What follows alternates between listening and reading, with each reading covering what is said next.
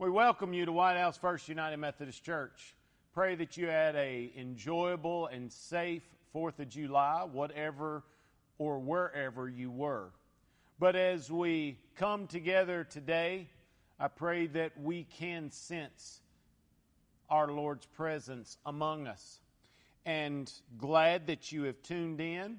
And let us begin with a time of prayer, and then we will begin our podcast of songs and hearing God's Word. Gracious Lord, we thank you for today. We thank you for the opportunity that you have given us to be able to come by this way of technology, to be able to sing your praises and to hear your word. Lord, speak to us once more from your scriptures. And as we spend our time on a familiar scripture and a familiar topic, may the familiarity not take away from the extreme importance of allowing and making sure that love is above all the most important aspect that we do on a daily basis. That love for you and love for one another. And we pray these things in your Son's precious and holy name. Amen.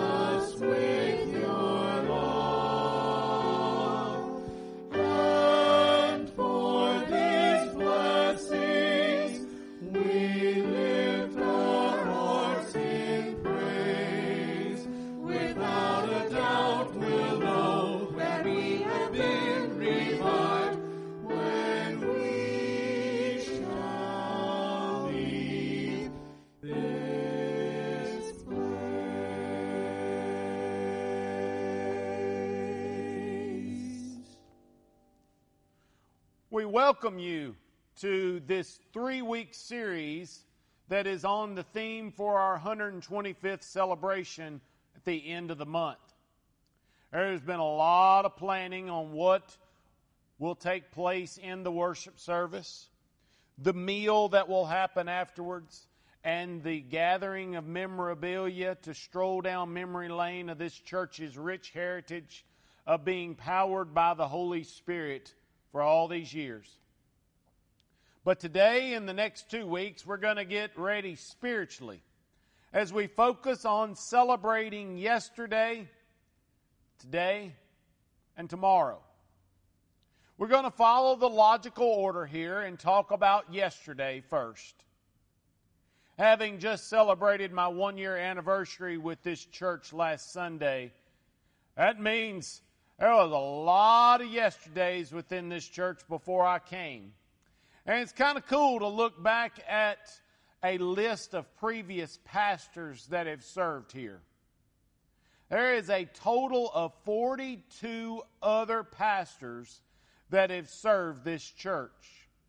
And 13 of them have served here since it's been in the location of on Highway 31W after moving from the White House Utility District location in 1964.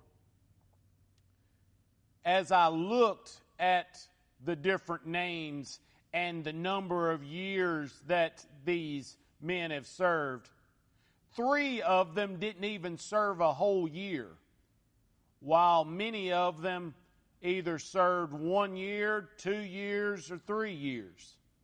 It wasn't until Brother Frank Smith served 6 years from 1968 to 1974. And I have heard that he is planning to be here on July the 30th. But at that point, a trend of longer tenured pastors started with a couple exceptions. And Brother Stephen Lee has served this church the longest at 8 years. I was appreciative of each of those names and looking at the history of who has served here. And you might ask the question, why all this history to start with? Well, one big reason is that even though I didn't hear all 42 ministers of the gospel here preaching their sermons, but I would dare say that each of these men of God preached a sermon or two on the subject that we're going to look at today: love. When the Lord was revealing this series to me over a month ago, I kept sensing from the Holy Spirit that I need to go way back into the yesterday on this sermon this week. And then it was revealed to me during annual conference in June what that way back would entail. The historian that talked to the conference on that certain morning of annual conference was showing the beginnings of Methodism and emphasized John Wesley, which was the one the Lord used to begin this denomination, and how he was fervent for the Lord, and with the assistance of some other ministers in the day, started a spiritual revival within the people in the mid-1700s. Shortly before his death on March the 2nd of 1791, he requested that someone read to him his sermon that he wrote on love that emphasized 1 Corinthians chapter 13, verse 3. It was clear that afterwards that I look up that sermon and read it myself, and after reading it, felt led to share some of it with you today. June the 28th of 1703 was John Wesley's birthday, and we're still remembering the impact that he made 320 years later. The sermon that I'm about to read to you this morning was preached by him on February the 20th of 1736. And prayerfully it will resonate with us all these years later. But before we get to that sermon, I want us to hear the first 8 verses of 1 Corinthians 13. And again, emphasizing verse 3 in this message. And today I'm reading from the New King James Version of the Bible. Hear now these words. Though I speak with the tongues of men and of angels, but have not love, I have become sounding brass or a clanging cymbal. And though I have the gift of prophecy and understand all mysteries and all knowledge, and though I have all faith so that I could remove mountains, but have not love, I am nothing. And though I bestow all my goods to feed the poor, and though I give my body to be burned, but have not love, it profits me nothing. Love suffers long and is kind. Love does not envy. Love does not parade itself, is not puffed up, does not behave rudely, does not seek its own, is not provoked, thinks no evil, does not rejoice in iniquity, but rejoices in the truth. Love bears all things, believes all things, hopes all things, endures all things. Love never fails. This is the Word of God for the people of God, and we say, thanks be to God. Hear now John Wesley's sermon on love. Let us inquire what this love is. What is the true meaning of the word? We may consider it either as to its properties or effects, and that we may be under no possibility of mistake, will not at all regard the judgment of men, but go to our Lord Himself for an account of the nature of love and for the effects of it to His inspired apostle. The love which our Lord requires in all His followers is the love of God and man, of God for His own, and of man for God's sake. Now, what is it to love God but to delight in Him, to rejoice in His will, to desire continually to please Him, to seek and find our happiness in Him, and to thirst day and night for a fuller enjoyment of Him? As to the measure of this love, our Lord hath clearly told us, Thou shalt love the Lord thy God with all thy heart. Not that we are to love or delight in none but Him. For He hath commanded us not only to love our neighbor, that is, all men, as ourselves, or to desire and pursue their happiness as sincerely and steadily as our own, but also to love many of His creatures in the strictest sense, to delight in them, to enjoy them, only in such a manner and measure as we know and feel, not to indispose, but to prepare us for the enjoyment of Him. Thus, then, we are called to love God with all our heart. The effects or properties of this love, the Apostle Paul describes in the chapter before us. And all of these being infallible marks whereby any man may judge of himself, whether he hath this love or hath it not, they deserve our deepest consideration.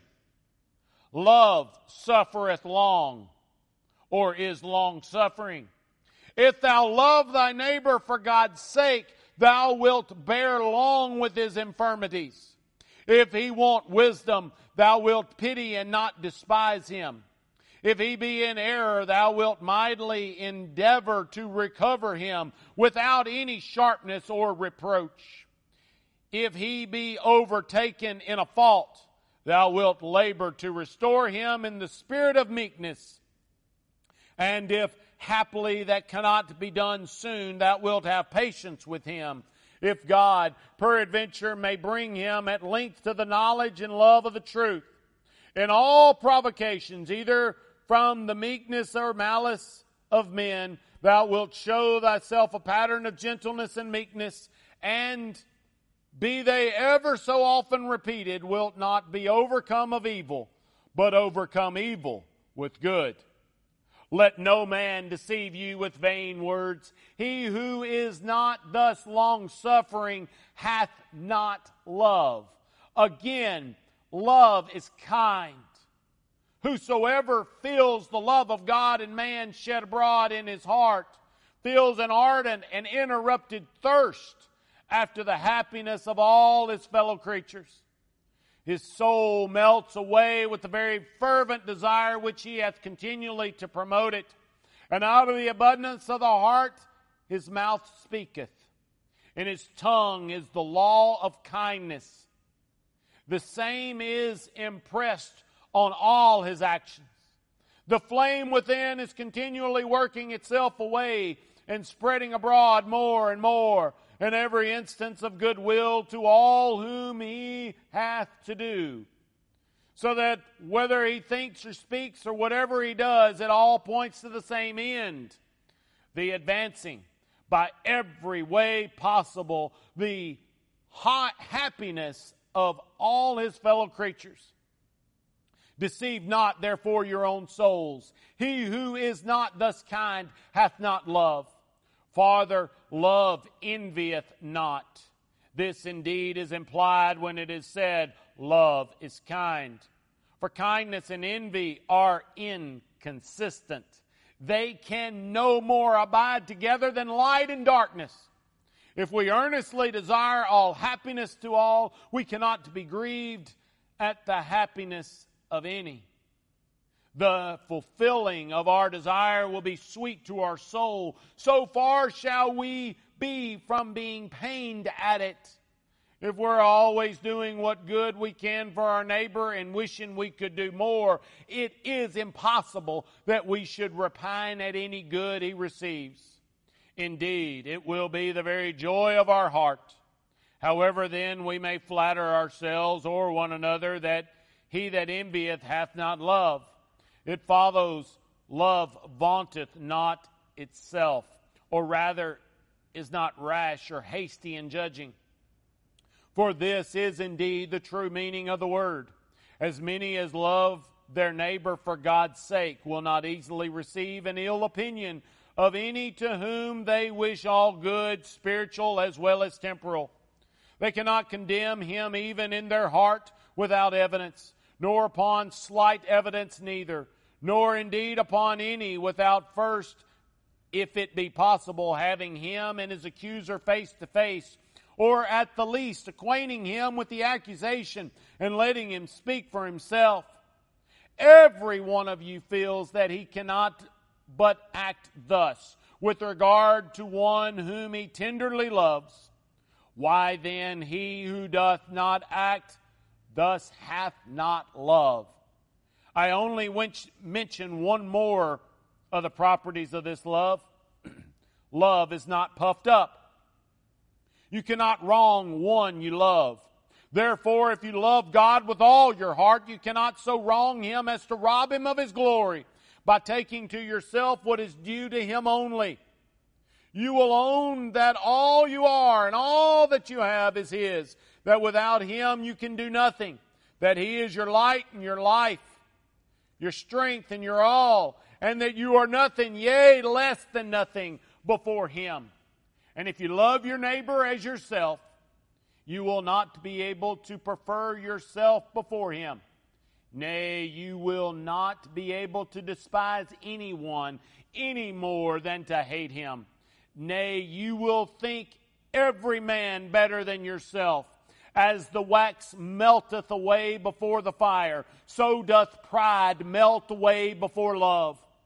All haughtiness, whether of heart, speech, or behavior, vanishes away where love prevails.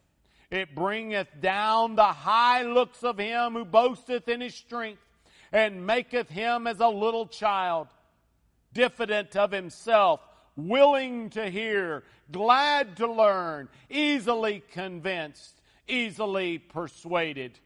And whosoever is otherwise minded, let him give up all vain hope. He is puffed up, and so hath not love.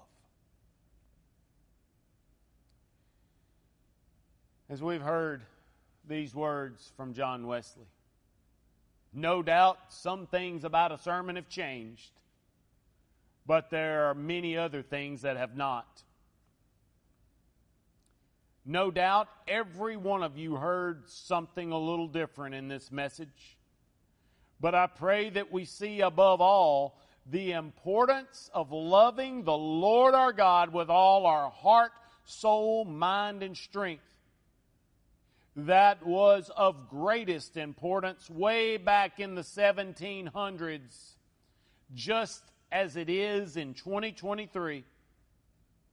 I have no doubt that the people that have made up White House First United Methodist Church since 1898 have shown and shared love. Unfortunately, like us, no doubt there were times when the people no doubt lived out the verses that we read earlier from 1 Corinthians 13 of what love is not a few times as well. But prayerfully, forgiveness was asked by them to others and to our Lord. I pray that some of those things never change. I pray that we too are willing to ask for that forgiveness of others and also of our Lord. Are we doing that today? As we conclude, I pray we see the importance of keeping the love of God and love of our neighbor as much as it was a priority of John Wesley from here on out. Let us pray.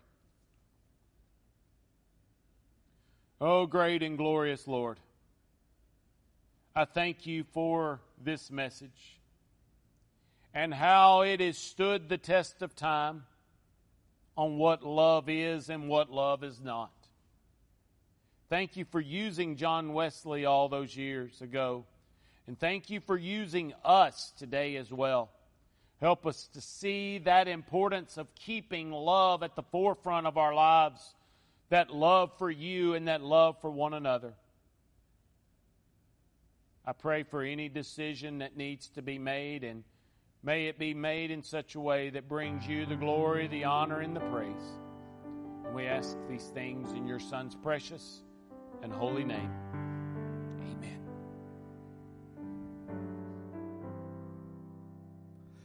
We're pilgrims on the journey of a narrow road, and those who've gone before us line the way,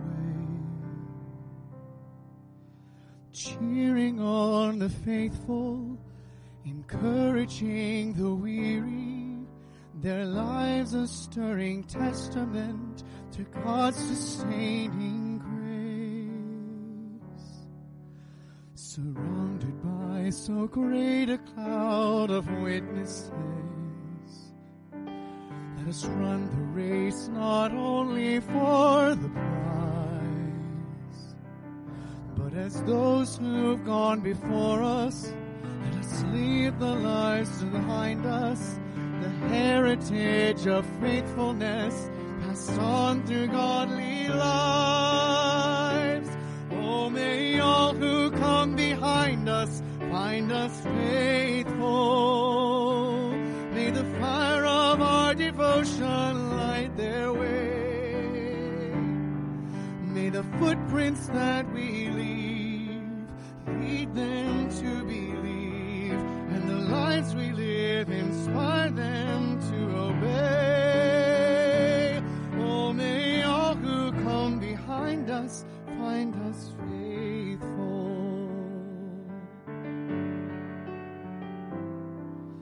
And after all our hopes and dreams have come and gone, and our children sift through all we've left behind, may the clues that they discover and the mysteries they uncover become the life that leads them to the road we each must find. Oh, may all who come behind us find us faithful. May the fire of our devotion